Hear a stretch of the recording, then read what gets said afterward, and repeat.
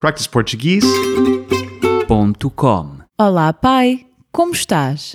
Tudo bem, Gabi. Já estava com saudades. Meu querido pai, ainda no sábado estivemos juntos. Um dia vais ser mãe e compreenderás. As nossas saudades, um sentimento tão português, são infinitas. Por ti, ainda vivíamos juntos. Sabes bem que sim. Eu e a tua mãe estamos sempre de portas abertas para te receber. Por falar nisso, ia pedir-te um favor, paizinho. O que virá daí? Daqui a 2 semanas, vou passar uns dias à casa da Mariana, em Paris, e... Precisas de mim para cuidar do gato.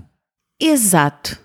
É que a Raquel, que costuma tratar do Tobias, vai para a casa dos pais, no Algarve. E não lhe vou estar a pedir para levar o gato. Eu sempre te disse que isso ia acontecer.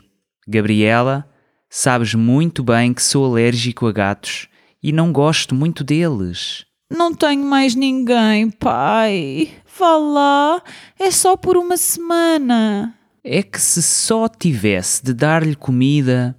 Mas não, ele também precisa de companhia. Moras tão longe que mais vale o Tobias vir para casa e ficar connosco durante a semana. Obrigada, paizão.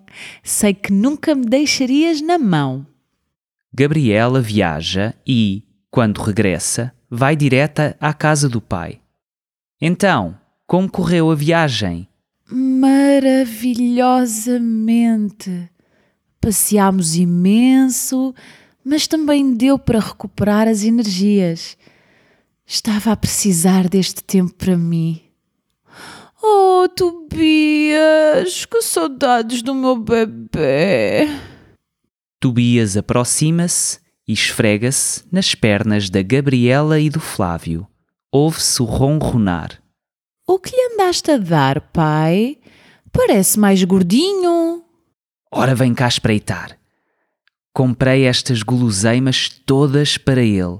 Todos os dias, depois de almoçar e jantar, ganhava uma sobremesa. Oh pai, mas tu, que não gostas de gatos, ainda tiveste esta preocupação?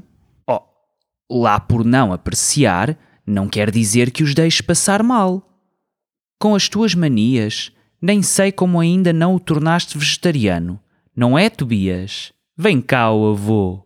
Não acredito mesmo que não gostes de gatos. Passaste mal com as alergias? Por acaso não tive nada. Pronto, papá. Vim só mesmo buscar o Tobias.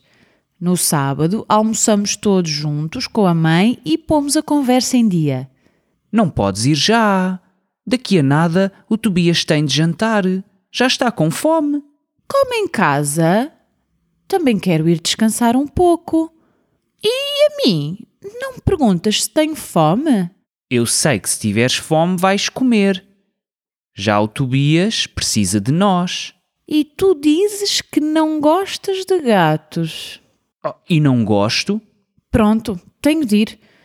Vou colocar o Tobias na caixinha dele. Espera, deixa-me ir buscar as guloseimas dele. practiceportuguese.com